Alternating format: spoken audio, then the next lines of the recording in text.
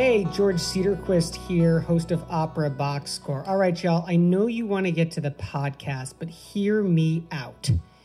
If you are from the Dallas Opera Network platform, if you are from the Sirius XM platform, you need to get our show onto your airwaves. And This ad is for you specifically. A new method in targeted advertisements coming to you directly from George Cedarquist's brain. I would love this show to be available at Target. I think that's what you meant. I mean, Opera Box Score has everything. You want to talk like about important singers, composers, works of art. Well, you can just look at any one of our Hall of Fame segments where we do an in-depth analysis of various works, of various composers and singers. Or you can look to our Spring Training for Your Ears segments where we talk about specific operas and really do deep dives and deep analysis like Die Frau in a or fun and relatable the way. opera everybody's been trying to learn about. And now But we're not just looking backwards, everyone. We have 1/3 of our show every week dedicated to bringing you the hottest opera takes about what's going on in the current events. And we were pretty focused on a lot of stories that have become popular right now before they were cool. So we're also your one-stop shop for countertenors. We've had Nicholas Tamanya, we've had Justin Davies, we've had Anthony Roth Costanzo, we've had Justin Kim. If they're a countertenor, we probably have had them as a guest on our show. But if you're a countertenor who hasn't been on our show yet, there is room for you too. Last but not least, you know that we love sports on this show as well. If you've listened to sports on Sirius XM, or of course, if you're in Dallas, we know that you love football more than you love opera, and we know there is no football coming this fall. So you might as well check us out. Enjoy the show. Live from Chicago, you're listening to Opera Box Score. Let's get ready to rumble! Wherever you are, however you're listening, welcome to America's Talk radio show about opera, period. From the Ravenswood studio right here on the north side of Chicago, I'm your host, George Cedarquist, joined this week by co-hosts Oliver Camacho, Matt Cummings, and Weston Williams.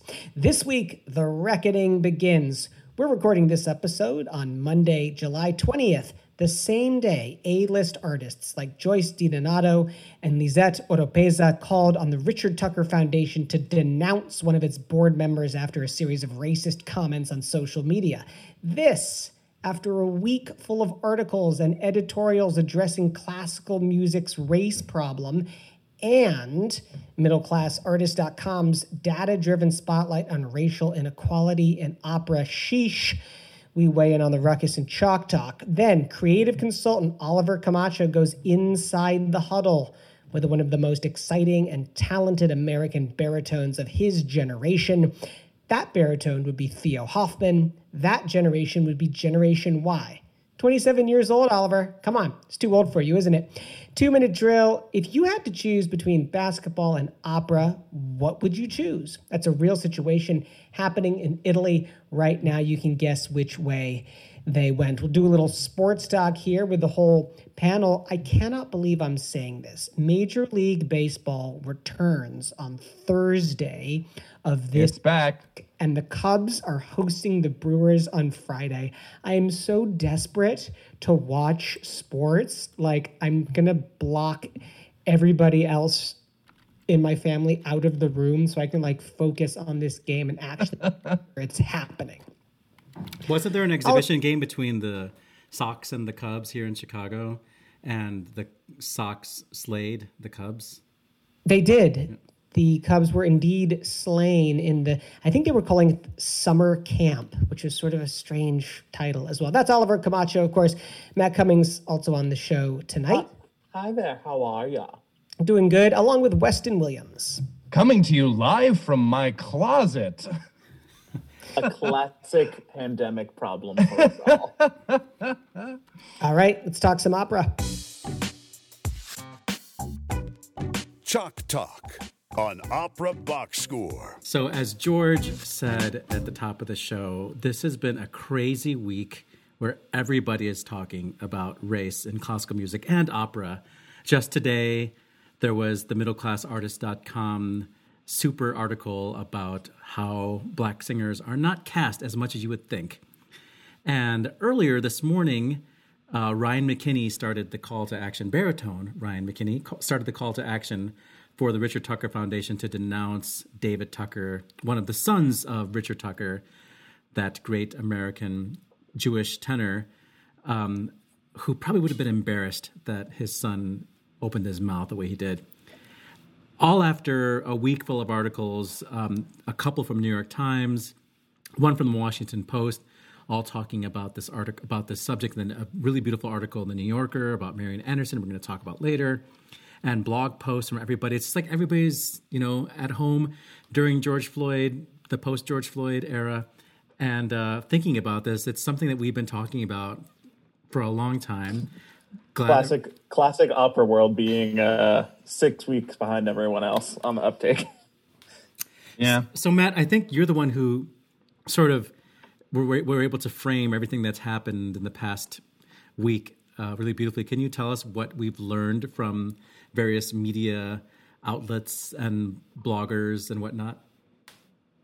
The media this week have really been publishing a lot of Black voices that have been speaking out since the beginning of these discussions in the wake of George Floyd. The New York Times article drew heavily on the roundtable from LA Opera about race that Janae Bridges led, just talking about the absolute failure of the opera world to do well by its Black artists and Black audience members and the Black community of the country, the Black communities of all the countries where these arts organizations work.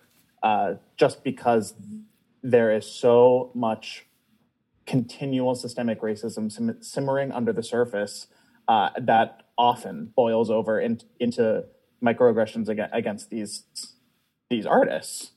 And it really took the time to sit down and reiterate all of these words and all of these statements that are so powerful about just the need to be heard and the need to have people listen and take action in this moment.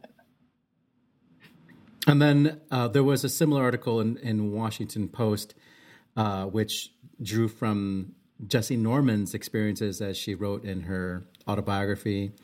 Also testimonials from Lauren Michelle, is that her name? Oh my God, I should know her name. And Reginald Mobley, who curates that series at the Handel and Haydn Society in Boston, just talking about all these people's experiences and how these organizations need to, really take action. And then, Weston, did you get a chance to look at what Zach Finkelstein and his co-author created this for today? I did, yes. So this is a sort of a math-heavy one, which was a fun experience for me as a humanities major back in college. But if I understand it correctly, statistics. I first want to say that this is Zach Finkelstein and Jack Lindberg. They put this together, and obviously Zach's a friend of the show, but this kind of very specific analysis was something that I feel like we've been missing a lot in these discussions. How it's not just, microaggressions, personal racism. There is a systemic problem that literally affects how people of color, especially Black singers, are hired. So this article focused specifically on discrimination in casting Black singers at the Metropolitan Opera. And there are a number of caveats to the data. It's not fully complete in some parts, but they did a really good job of breaking down when Black people were represented, why were they represented, versus when they were not represented, obviously, racism. And here's some sort of highlights.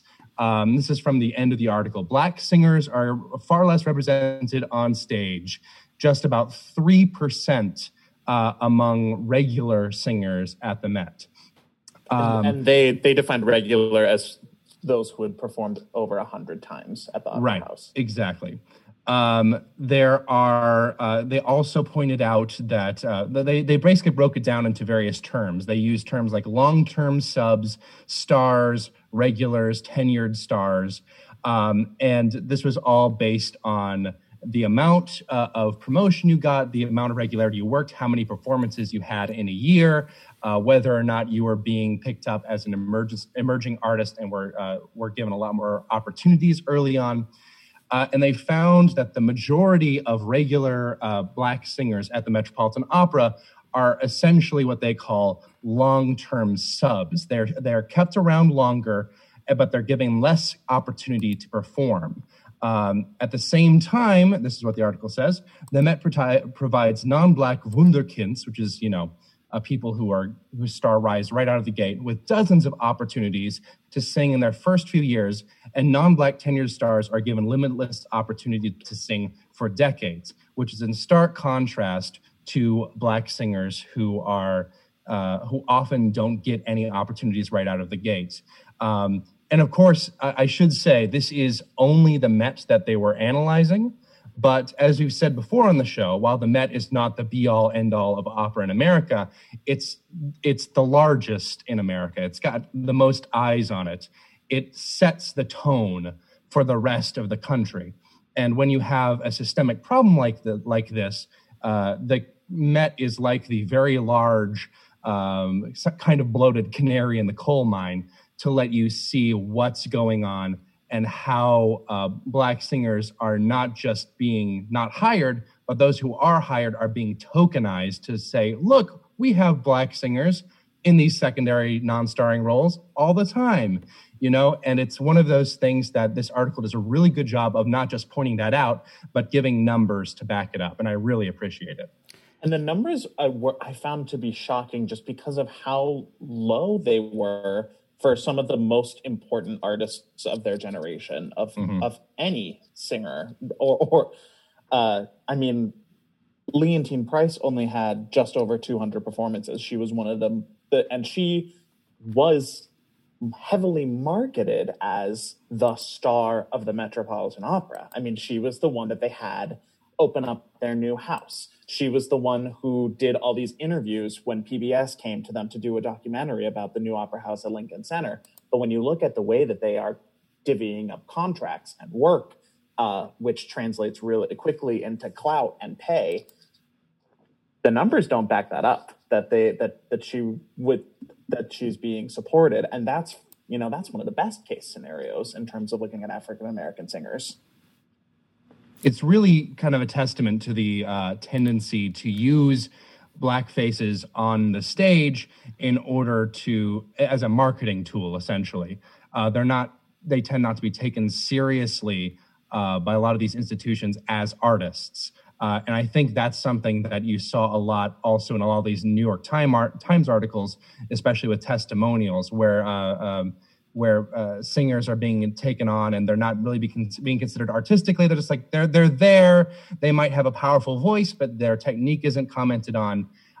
It's really kind of infuriating. And I should also mention, because the Zach's article mentions it as well, it says, we chose to focus this article on frequently hired Black singers and not Black conductors for a reason. There were almost none. And this is one of the things that we have to make sure we keep in mind as we keep hearing more and more about this in the coming months, that there is an incentive for opera companies to put on Black singers and say, look at us, we're not racist, whereas everything that's just outside the audience's view is still milk white. And that's something that has a lot more consequences, especially in administration, when you're talking about who's hiring, who's choosing the season. And this is something that has to systematically change in opera as soon as possible. Well, it's slow going at the Met. I mean, Middle Class Artist makes the point that they've hired Black conductor Roderick Cox for next season's Barber of Seville. Who knows if that production's even going to happen or not. If Cox conducts every performance that's slated, that is but 10 shows out of, tens of thousands in the history of this organization. So the amount of change that needs to happen is overwhelming, and it is far, far too late. And it's clear that this is reflecting a greater trend. You know, they're certainly not like progressive and on the front lines of trying to correct the issue.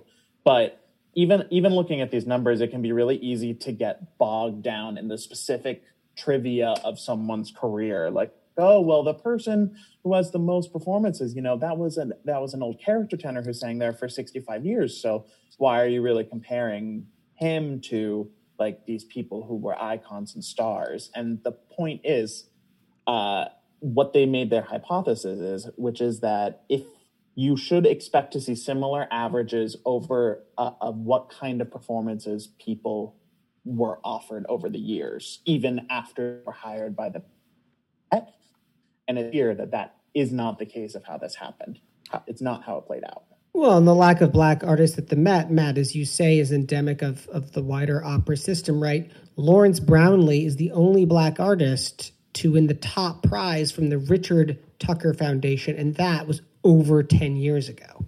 And Middle Class Artists promises to do another data-driven piece on competition soon. But we have to talk about what happened over the course of basically 24 hours. I guess David Tucker, who's on the board of directors for Richard Tucker Foundation and is one of the sons of Richard Tucker, was responding to some tweets that Julia Bullock was making about the protests in Portland. And he said something along the lines of like, yeah, lock up those thugs or something like that. And then Russell Thomas weighed in because he saw this happening. And then Russell Thomas replied, and David Tucker said, pulling the race card is another convenient excuse to modify excellent standards of vocal artistry. So, so the Black Opera Alliance, which was formed just last month, wrote an open letter to call for David Tucker's removal. And this morning you can find all sorts of A-list artists piling on, like Joyce DiDonato and Lizette Oropeza and Stephanie Blythe. This afternoon, he was removed, and now Richard Tucker Foundation has announced they are going to form a task force because we need that everywhere, task force. It's the new thoughts and prayers. Yes. I'm forming a task force. Hopefully a little bit more effective, one hopes, but it does get that flavor sometimes. I mean, I'm glad that now it's something that we can talk about and call it out when it's happening, and we see some consequences, which is great, you know? Mm-hmm. I really want to give a shout out to the Black Opera Alliance. Just a really strong, kind of resounding victory, right out of the gate, you know? I mean, it's hard to call it a victory because really it's just really the least they could do is, you know, and I looked at some of the comments that Tucker wrote, and there were some pretty awful ones that we didn't even mention here. You know, it was very obvious, very kind of surface level stuff, but the fact that within 24 hours, really, the Black Opera Alliance was able to put together this sort of online resistance where people came together and basically told the foundation that they needed to, you know, change, and they got the change. And I think that's a really encouraging thing. I'm not mad that all these articles are coming out at the same time and this type of, circumstance and consequences happening all at the same time, because it's been a long time coming. And I just can't wait for more people to get the axe, because it comes out that they were effing racists and they prevented, you know, so many talented artists from achieving what they could have achieved, myself included.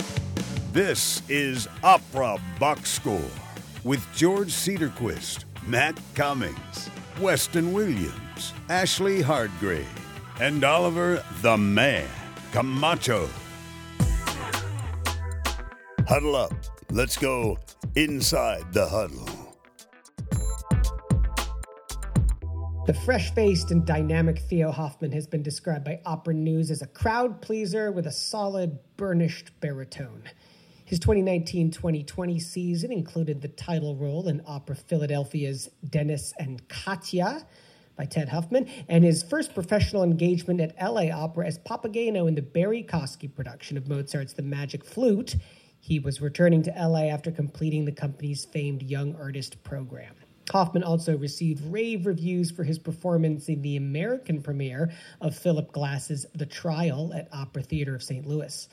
Hoffman went inside the huddle with Oliver to talk about a wide range of topics, including their shared love of art song and historically informed performances of Baroque music. You can literally hear Oliver falling in love. Hoffman starts the conversation listing some of the 2020 engagements that were a victim of the pandemic. First, let's hear a bit of Theo Hoffman in Korngold's Pierrot's Tanzlied.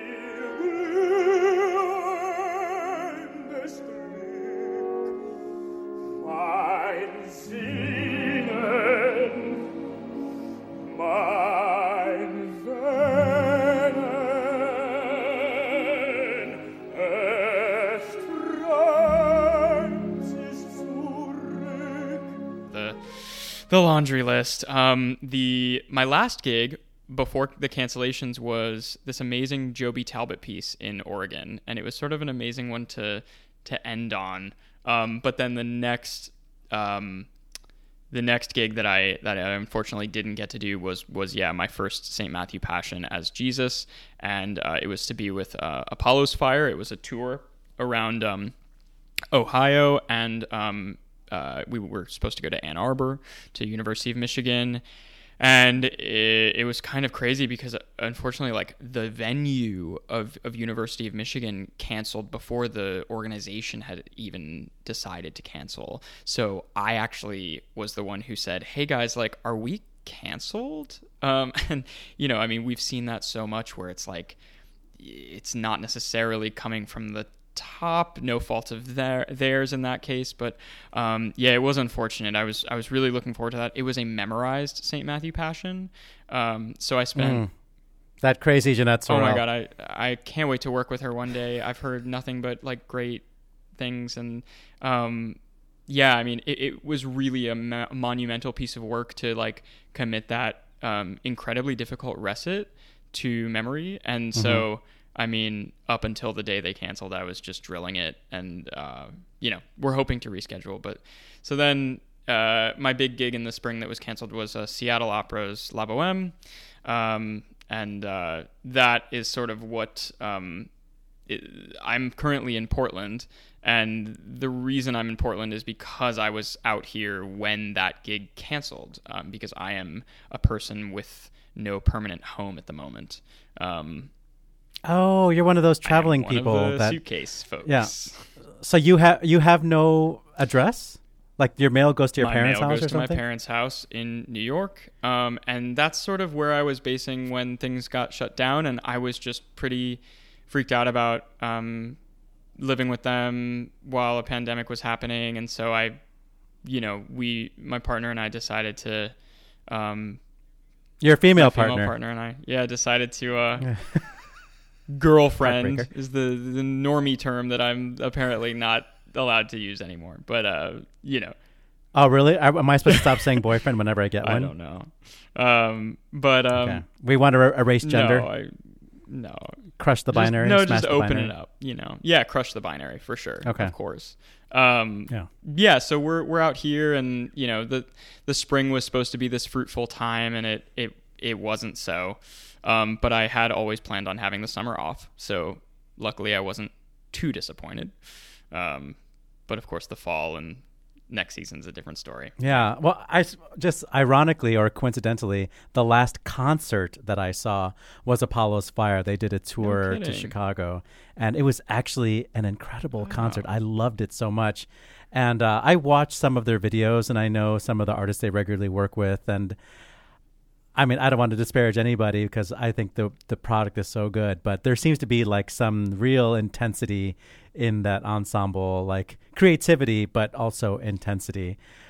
Take that how you may. I mean, and just sort of an urgency in the fact that like the U.S. has, I don't know, 3 major Baroque ensembles, and that's kind of it. Or so it feels. In Europe, it feels like every street corner has a Baroque ensemble. Exactly. And they're all amazing. And so it's really lucky for us that we have those organizations. Philharmonia Baroque as well. It's like, yeah. So let's talk a little bit about that. I understand that you once had a gig with Il Giardino Armonico, and my audience knows how crazy I am about early music and drummed and skinned drums and gut strings and all those things. So what do you have to say about that, and what piece was it, and what occasion? God. I just, I can commiserate because I'm also obsessed with gut strings and skin drums. It's like I remember being bitten by the bug of the 415, and just like really starting to kind of understand why that sound is so special. And so, I mean, the Giardino Armonico story is like a little cherry on top of my life, because I mean, singers will sort of woefully admit that we don't get work from auditions, but this sort of takes the cake.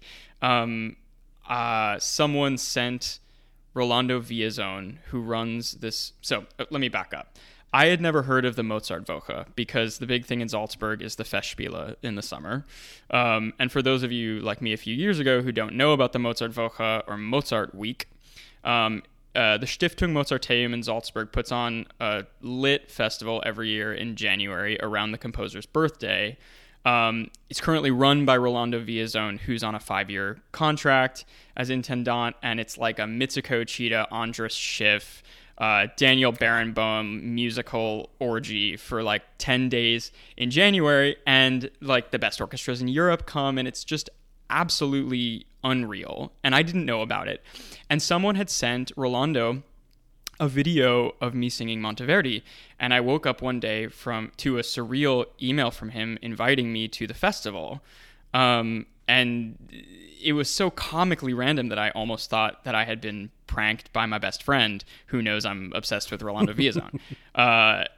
One of the projects he offered, and what ended up being the most fun part of the gig, was this concert of an early Mozart cantata called Grabmusik, grave music, and an early mass with Giardino, and the RIAS Kammerchor out of Vienna, who are just unreal. They're on like every good Mozart recording you've ever heard.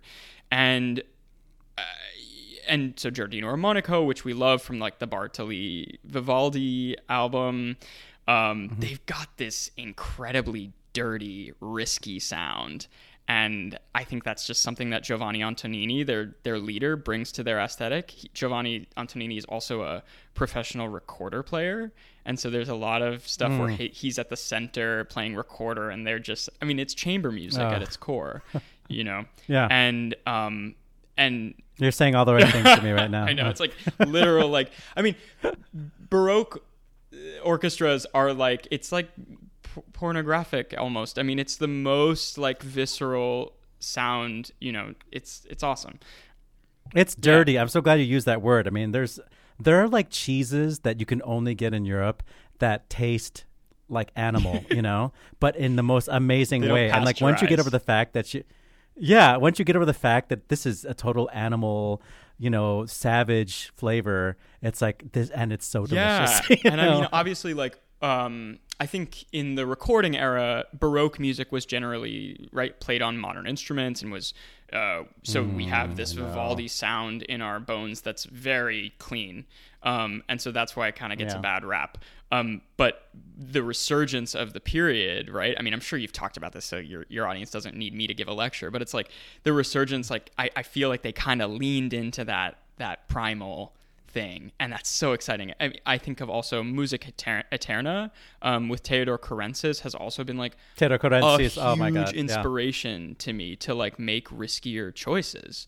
So it's great. And so that Theodore, please. Theodore Karensis is like, I feel like he's probably going too far in essence, actually, but I love it. It's like, go too far. We know we've had so many decades of polite recordings of Mozart and whatnot. You know, let's have something that's completely original, and then maybe 20 years from now say, if you're gonna make a cozy recording, make it different. I mean, make it your own. He's bringing that kind of rock star aesthetic to an industry that needs it. You know. So you were saying that you were going to have to memorize, or you probably already did memorize the Jesus role in St. Matthew.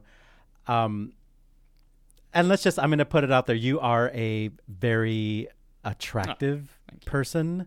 You're very nice to look at, but you're also very young looking, and you're also very petite.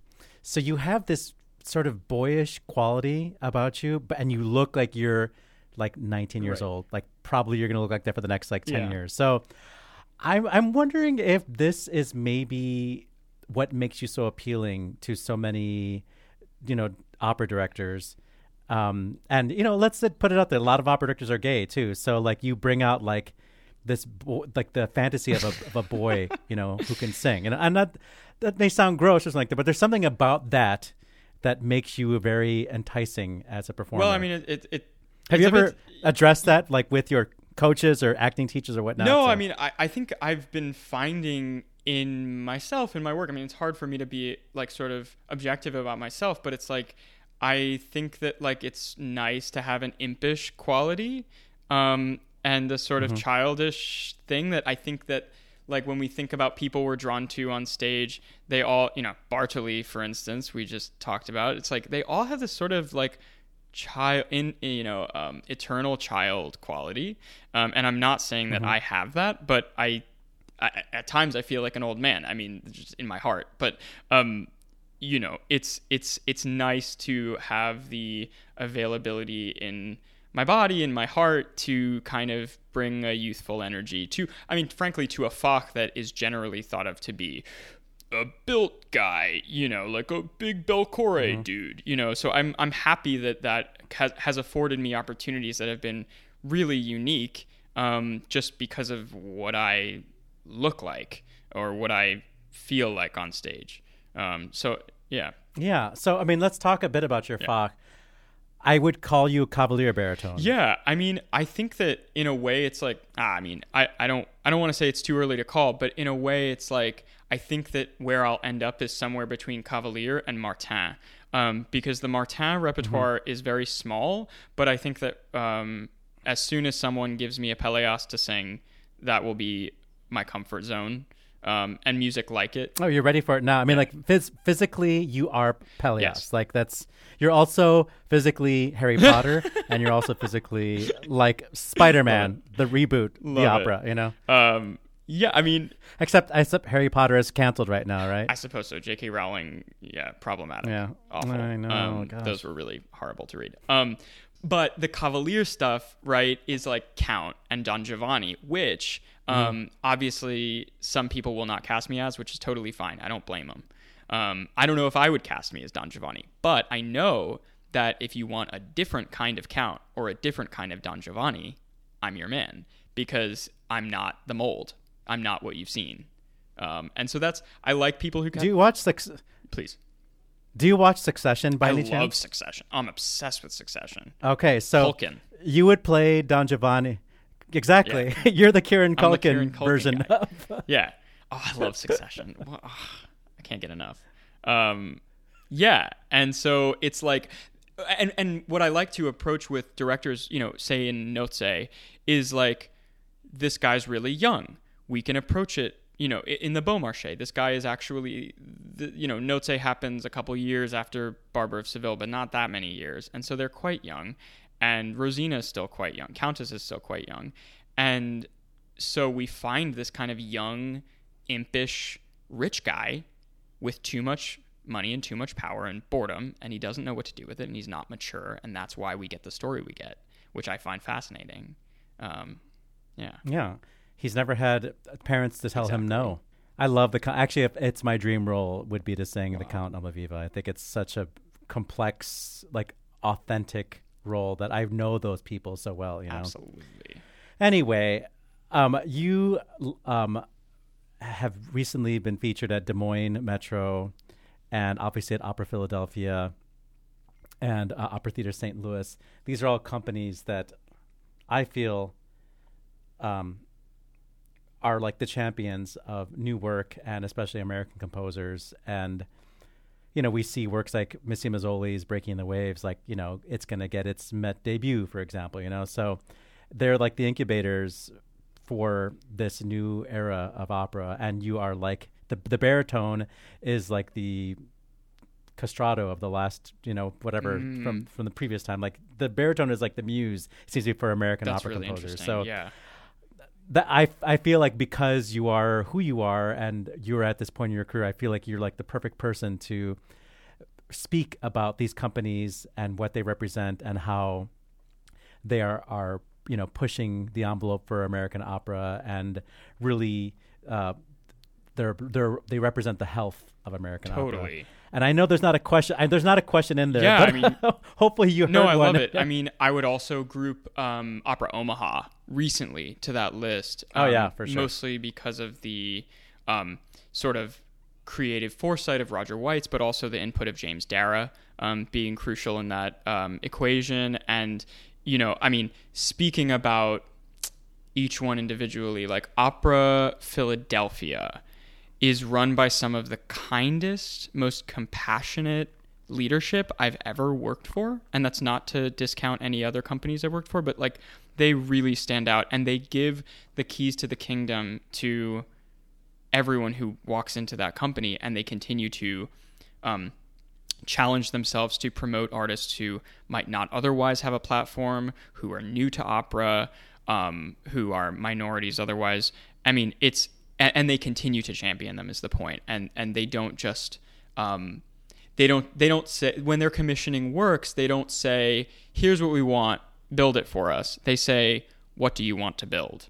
And I think that's crucial in building the bridge between what opera companies or what boards might envision and what audiences actually want. And that's why Opera Philly continually gift that, the festival that keeps giving, right, is a continuous, they keep having these home run projects because they actually enlist artists and say, what do you want to make? What feels relevant to you? So that's what I have to say about Opera Philly. Denise and Katya was a mind-bending, amazing experience. And going back to my earlier years, it's like OTSL was my foray into the business through their Young Artist program. It was the first time I mean, festivals are a special animal. Des Moines also included in that. Like festivals, programming 4 shows or 3 shows, whatever, in rep, that begin to have a dialogue with one another is so attractive to me. It's something you can't really do in a Stagione house in the same way. And from an artistic, personal perspective, being around that much rep is so valuable and fascinating.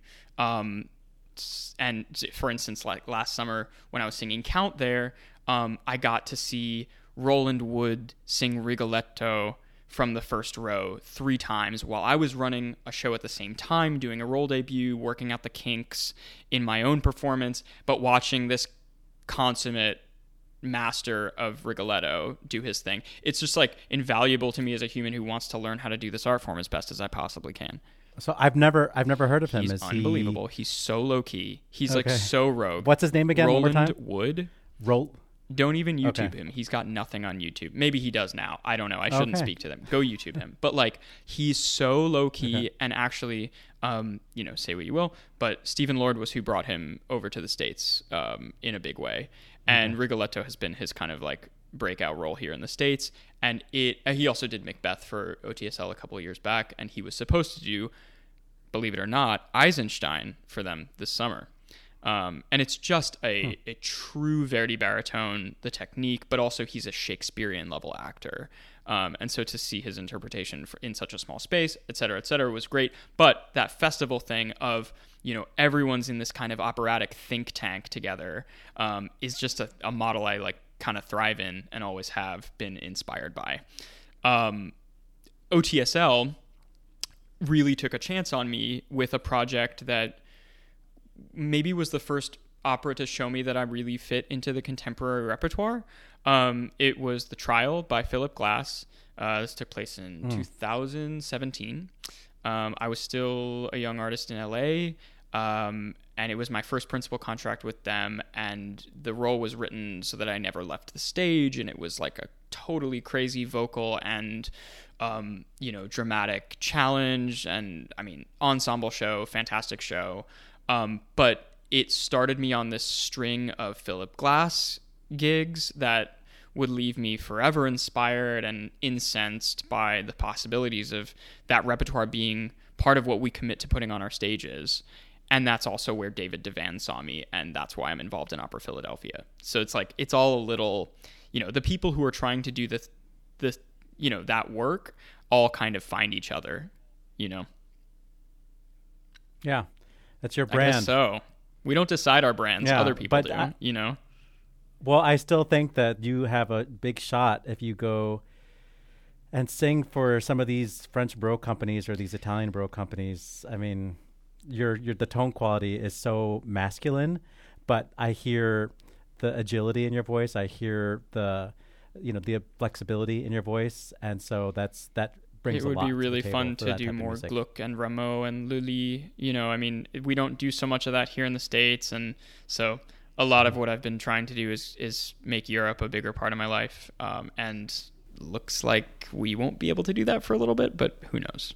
Yeah, I think you need to sing for some like Handel festival, something like that, so that just a bunch of people can hear you in that The sad repertoire, thing which is about like Handel, home base, the sad thing about Handel is that it's generally written for I know, it's bass. all bass rolls. Yeah, I know. and it's the sad. It's Yeah. something I just cry over when I listen to Semele or something like that, because it's just like that repertoire is incredible and people make their lives off it. And there's not much of a place for me, but there's some. I mean, there's Aquila and who's the guy in Cesare? Well, Cesare actually can be sung by a baritone, but anyway. Don't. Right. Yeah, tried and not true. So we have time for one more little Sure. mini topic. I'm crazy about Art Song, and I do want to hear about New York Festival Song, how you Totally. got affiliated with them, and if you have anything to say about Julia Bullock. I saw a picture of you Oh, and yeah. her. I don't know if you guys were doing some, but we're crazy We love about her Julia. on this show, and I just want to know anything about her. Tell us her secrets. Tell you Julia Bullock's secrets. Well, she would kill me. We're actually working pretty closely together these days to bring together lots of Juilliard alumni to discuss issues in this building. So we've been working quite closely actually these days on some stuff that's non-musical. But I met Steve Blyer my first year at Juilliard. He immediately became like an art dad. We coached every week there for years, and he immediately saw that I had not just a knack for art song, but a real interest in digging deeper into the rep. I bring him some Lee Hoybe song or something that I had speed learned the night before, and he'd patiently read it with me while I can't count to 5. He gave me with NIFOS, through NIFOS, really important early opportunities to perform for New York audiences, and that quickly made me comfortable with the recital format.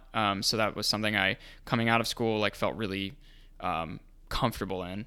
And beyond just performing with them, I've recently become involved with some artistic advisement and repertoire planning for the company. And we are currently working, speaking of Julia, we're currently working on a series of virtual concerts for the fall with curated programs from Steve, Julia Bullock, and myself, respectively. So more information to come very soon on that. But yeah, we love NYFOS, and they're doing something very rare in our industry. Do people get into New York Festival of Song who are not Juilliard affiliated? Yeah, I mean, I think that actually that's part of my artistic advisement role in the company, is that like I'm traveling around a lot and I hear singers and I'm able to bring them to Steve. And I know that I'm not the only one. Like, you know, Kate Lindsay's on that board and Julia's on that board. Sasha Cook's on that board. Paul Appleby's on that board. You know, we're all where we are, and we hear great young artists who Steve may not be privy to. And so we bring them to his attention every time he's coming around to casting a season. So that's a real joy, because I discovered recently, you know, that I have a love for casting, and that's a great, you know, other thing that I can do when I'm done singing and when I want to be in one place and have a family.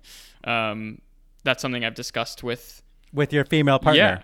Yeah. That's something I've discussed already with like my bosses, especially Josh Winograde at LA Opera, who has been a champion of mine for years as a singer, but he's also a former singer himself.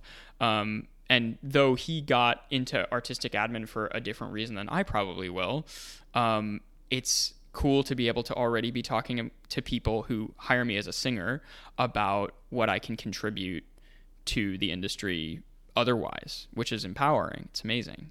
Nice. And it's making you aware of other people and what they're bringing to the table. And I find like people who are your age, I assume you're in your 20s. Yeah, I just turned 27 last 2 weeks ago. Are still so focused on themselves that they don't even know that they're collaborating. Right. Well, you'd be surprised how long that kind of goes on. I mean, that sort of blinders on sensation goes on, right? As we go into our soloist careers, I see people more and more like into their 30s and 40s, you know, not with a collaborative spirit. And that's too bad, because regardless of what you think of it, you're collaborating. Well, I think all these things actually are of a piece, like being at companies like Opera Philadelphia and seeing the collaborative process, doing early music and realizing how important continuo is and how important, you know, obligato instruments in your cantata are, and art song, which is like, if you don't have a pianist there, you're not doing anything, you know? And it's so all of it is different than standard opera where you get up and sing Quandam and Vo and you are really trying to make it about yourself and after everybody else. Yeah, way to tie it together. I mean, that's really it. Well, I didn't mean to tie it together because I actually have one more question to ask you. And it's about your either acting training or maybe gymnastics training. I'm not sure what your dancing training. There's Being something about your performance. You're very dynamic physically. And I just want to know where that comes from, if you can attribute it to any specific training or previous non-singing skills. I mean, I was kind of into theater in middle school and high school, but I really came to Juilliard quite locked up physically. And that's for so many reasons. I would say 70% of that is New York City as a child. But, you know, Mary Birnbaum at Juilliard and Gene Slater and John Giampetro, these were like acting / movement teachers I had there. And they have you in movement and acting basically the entire time you're there. And I mean, some of it's painful because you're doing it. I mean, it's the end of the day and you have 2 hours of movement training. You know, it's like, it's tough at the end of a day of like theory class and like, you know, music history. But like it really did have an effect. And I was so happy that when I came out of there, I felt like that stuff had some sort of effect. You know, it's just nice to see, you know, 4 years of incredibly difficult work like actually come into your professional life. Yeah, so I would attribute Juilliard to that. All right, then. So it ends up being, the way we're closing this interview is that it's one long commercial for Juilliard. Sure hope not. But they, no, I mean, I never want to be like, an institution made me. But like, I went there with the intention of using that program to learn what I needed to learn. And I did that.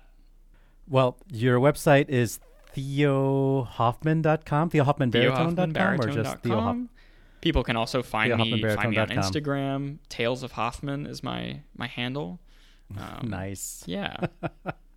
And we're looking forward to your September Festival of Song thing. You're online. Yeah, more info to you were hinting come. at? I have for those of you who are interested in the virtual content, I have a thing with Seattle Opera going live late July with Brad Moore. It'll be recital of Jonathan Dove and Guastavino and Barber. And I'm trying out Yeletsky for the first time. That'll be fun. You know, what better place than the internet to try out new rep, right? And the longest phrase in baritone canon. Yeah, no kidding. Well, thanks for having me on. It's really a pleasure. I will lift up my voice to the Lord, singing louder, louder. For the Lord is my shade, is the shade upon my right hand, and the sun shall not smite me by day, nor the moon by night. Blessed is the man who praises him. Louder, louder, louder, and walks in his ways.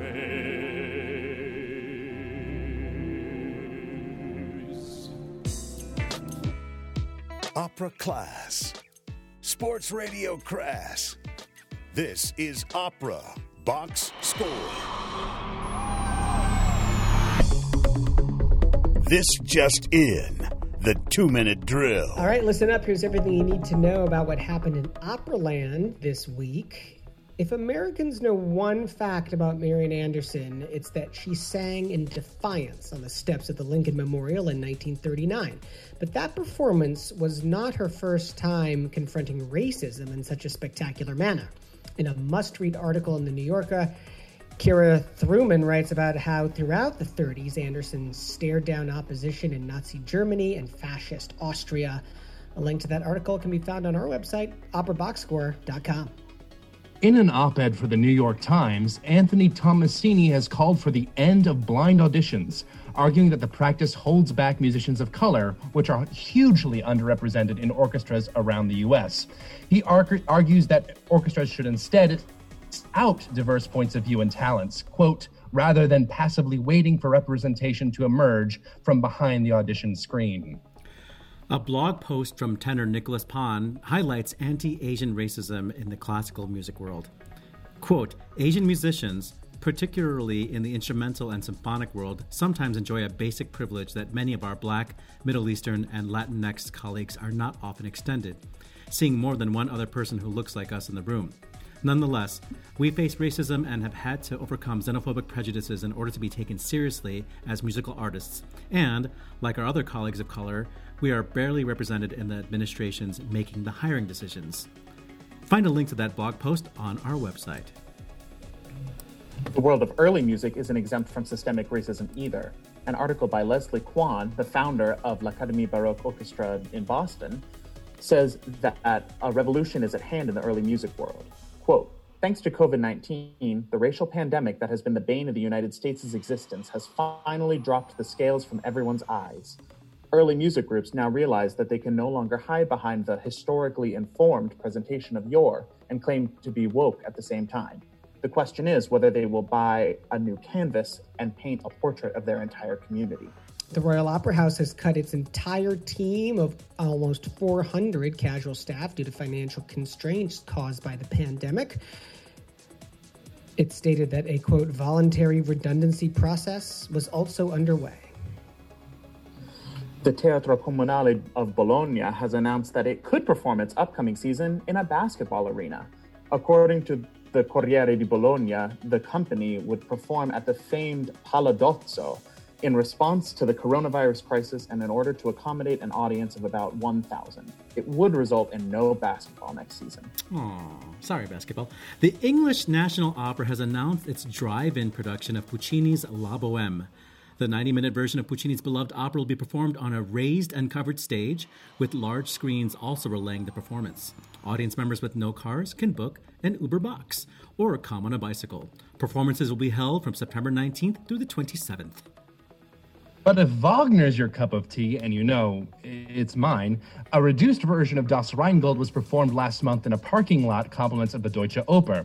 Hanover State Opera also did an outdoor production of Frank Martin's La Veine Hébé, creating a possible template for German opera companies to follow in the era of COVID.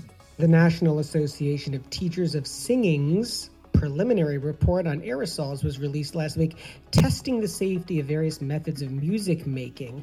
The report notes that singing with a mask does prevent many aerosolized particles from escaping, but they're not totally effective, and that some instruments spread more particles than others. The report also stressed that these results were preliminary and that sample sizes were low. Tapestry Opera has unveiled its latest innovation, box concerts. Through October 1st, Canada's leaders in new opera are delivering curbside concerts throughout Toronto, performed live from Tapestry's custom-made box stage. The concerts will be free for communities, frontline workers, and care homes, and feature the real-life faces and voices of leading Canadian talent.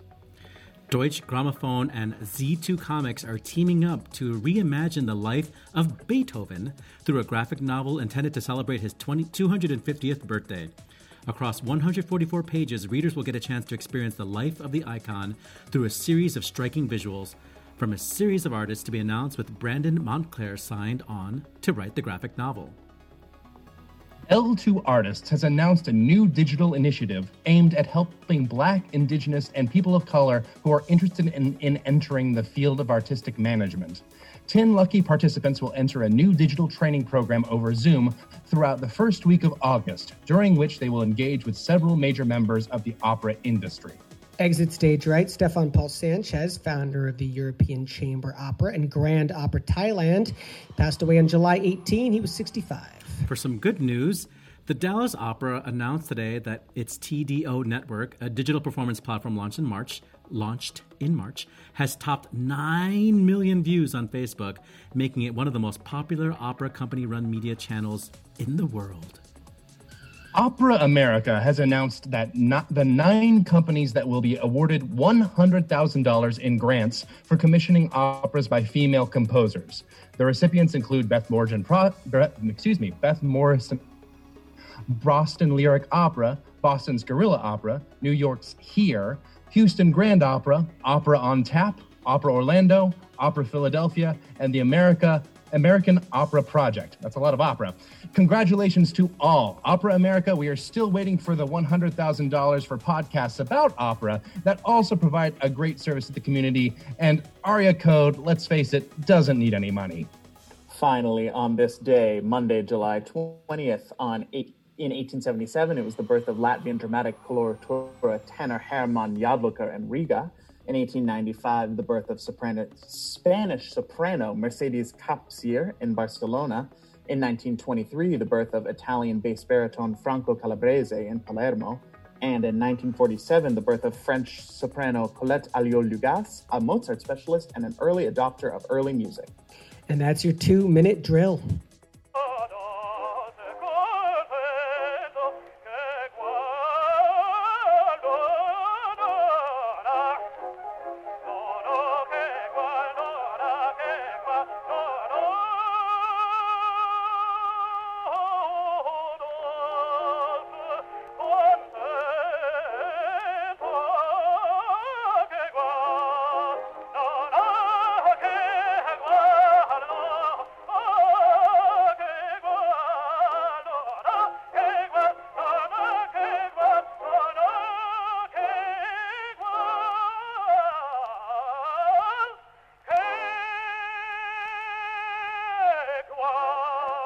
So that was a little bit of Rossini, sung by the Latvian tenor Herman Jadloka.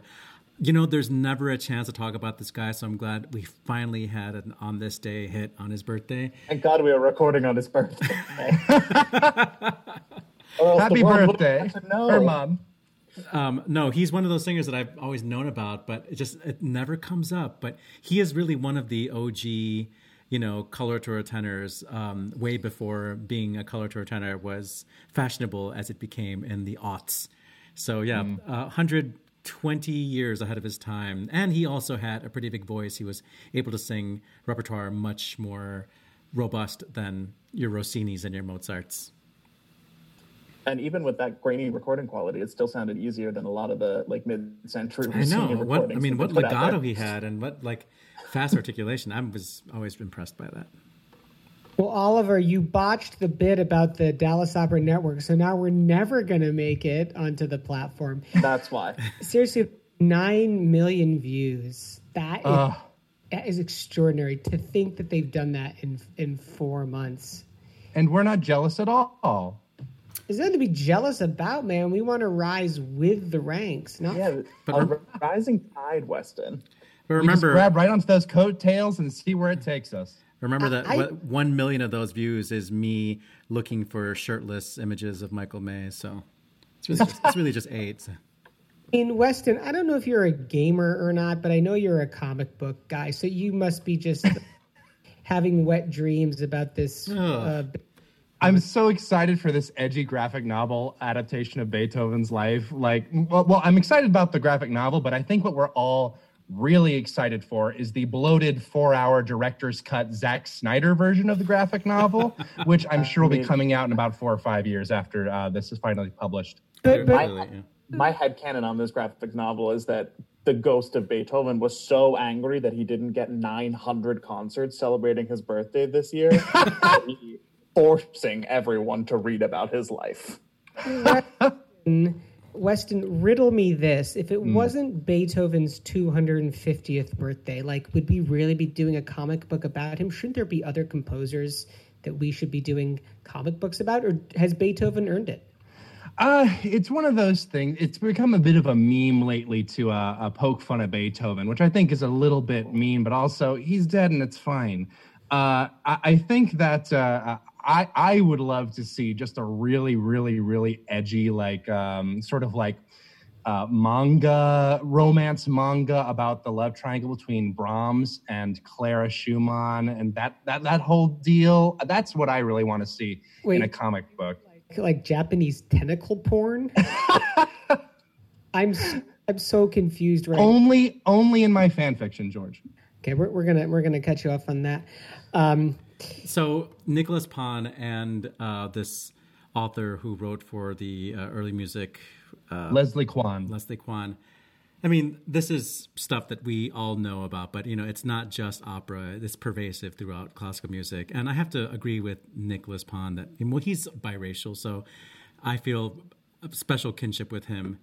I have had experiences where I was the only person of color on an admin team or in, in a marketing department or in an education department, because the pipeline is filled with white people who gave up singing or who chose arts administration in the first place. But, there are so many more white singers out there and they all need jobs too. So they end up going into administration.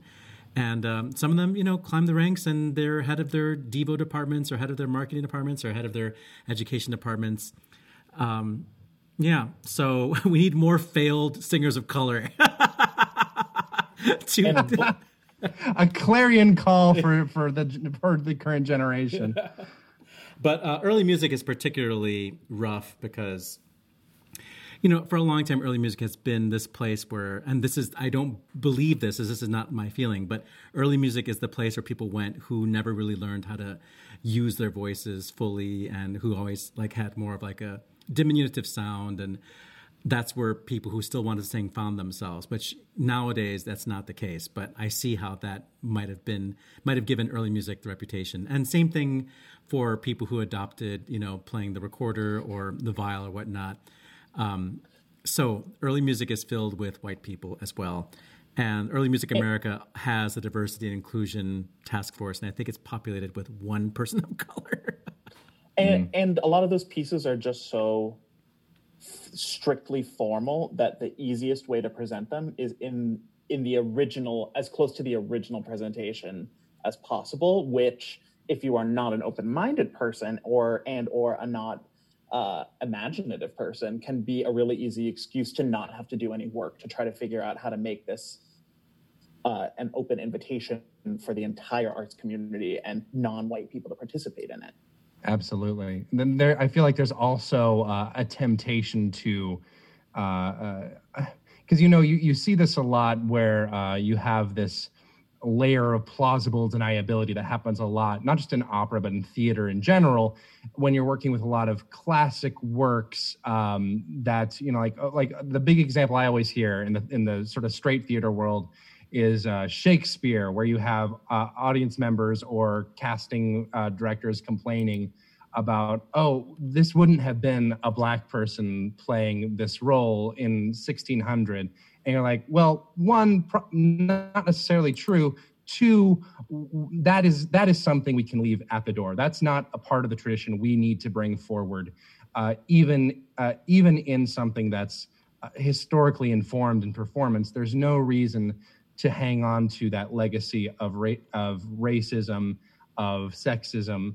There are good things in the music, in the sounds, in the text that can be brought forward, but they need to be approached with a critical eye, with the realization that even though these were written hundreds of years ago in some cases, they're still being presented now.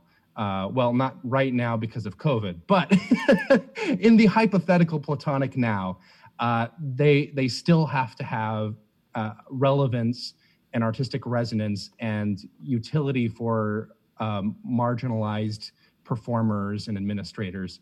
And I think that's something that I feel like a lot of racist, directors kind of hide behind sometimes. Historic accuracy in and the conflation of that and racism, I think, is something that is just not valid and something that we need to stamp out.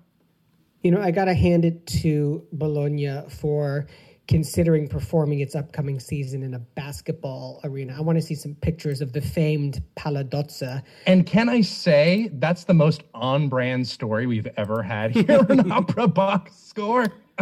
Well, we had an on-brand guest last week, but you weren't there, so. I missed it. I was on vacation in the middle of the plague. There is no basketball. Well, there might not be any basketball next season here in the U.S. with the NBA. But if I had to pick between opera or basketball, but I couldn't have both because they were occupying the same space, man. You very obviously did not make a choice there. Is it because you're afraid of what our listeners would say? I'm not afraid of what the listeners say. I'm afraid that more of them would be with me than I might like to admit. Probably. They'd rather watch a little bit of hoops. All right, let's wrap this show up. Good call. Bad call on Opera Box Score. All right, thanks for hanging out with us on the show this evening. A great crew, a great team, a great Theo Hoffman. Good call, bad. We're trying to keep it tight in preparation for getting back in the studio. One day. So one day. My good call is just going back to the top of the show. Thank you, friend of the show, Russell Thomas, and thank you, future friend of the show, singer who I adore so much. I can't wait for her to be our guest, Julia Bullock. Let's just have more stuff like that, and let's get rid of these. Gotta tighten that up before we get back on the air too. I got a good call this week, which is to the future, where an opera about Marian Anderson being a Nazi hunter is surely going to be in development. That story from the New Yorker we didn't touch on in the 2-minute drill, but everyone should read it because it is so amazing, and she's a national treasure that we deserve to talk about more. Weston Williams. My good call is that there's a coronavirus vaccine in Oxford that appears to have worked for at least 2 months now, and no one's grown any extra limbs or anything. So maybe things are looking up. Good luck, everyone. And I got a bad call. Here in Chicago, as with many cities in America and the world, we are seeing layoffs in performing arts organizations, theater, dance, opera. And what's truly scary is that these layoffs are now becoming permanent, right? So that it feels like the boards of these organizations, these not-for-profit organizations, do not see any imminent return to normal operations. In other words, the excrement just took on an air of verisimilitude. All right, that's it for this week's edition of America's Talk radio show about opera. Our announcer is Norm Waddell at normwaddell.com. Our theme song is Vodka Inferno, written and performed by the Diablo Swing Orchestra. On Facebook, search for Opera Box Score. Be sure to share and comment on our posts. On Twitter, in Weston's capable hands, we're at Opera Box Score. This podcast version of our show is available wherever you get your pods. The creative consultant for Opera Box Score is Oliver Camacho. For Matt Cummings and Weston Williams, I'm George Cedarquist, asking you to continue the conversation about opera in the lake, the pool, or just the sprinkler. We're back with an all-new podcast next Wednesday, July 29. More opera headlines, more hot takes, maybe more reckoning. Join us.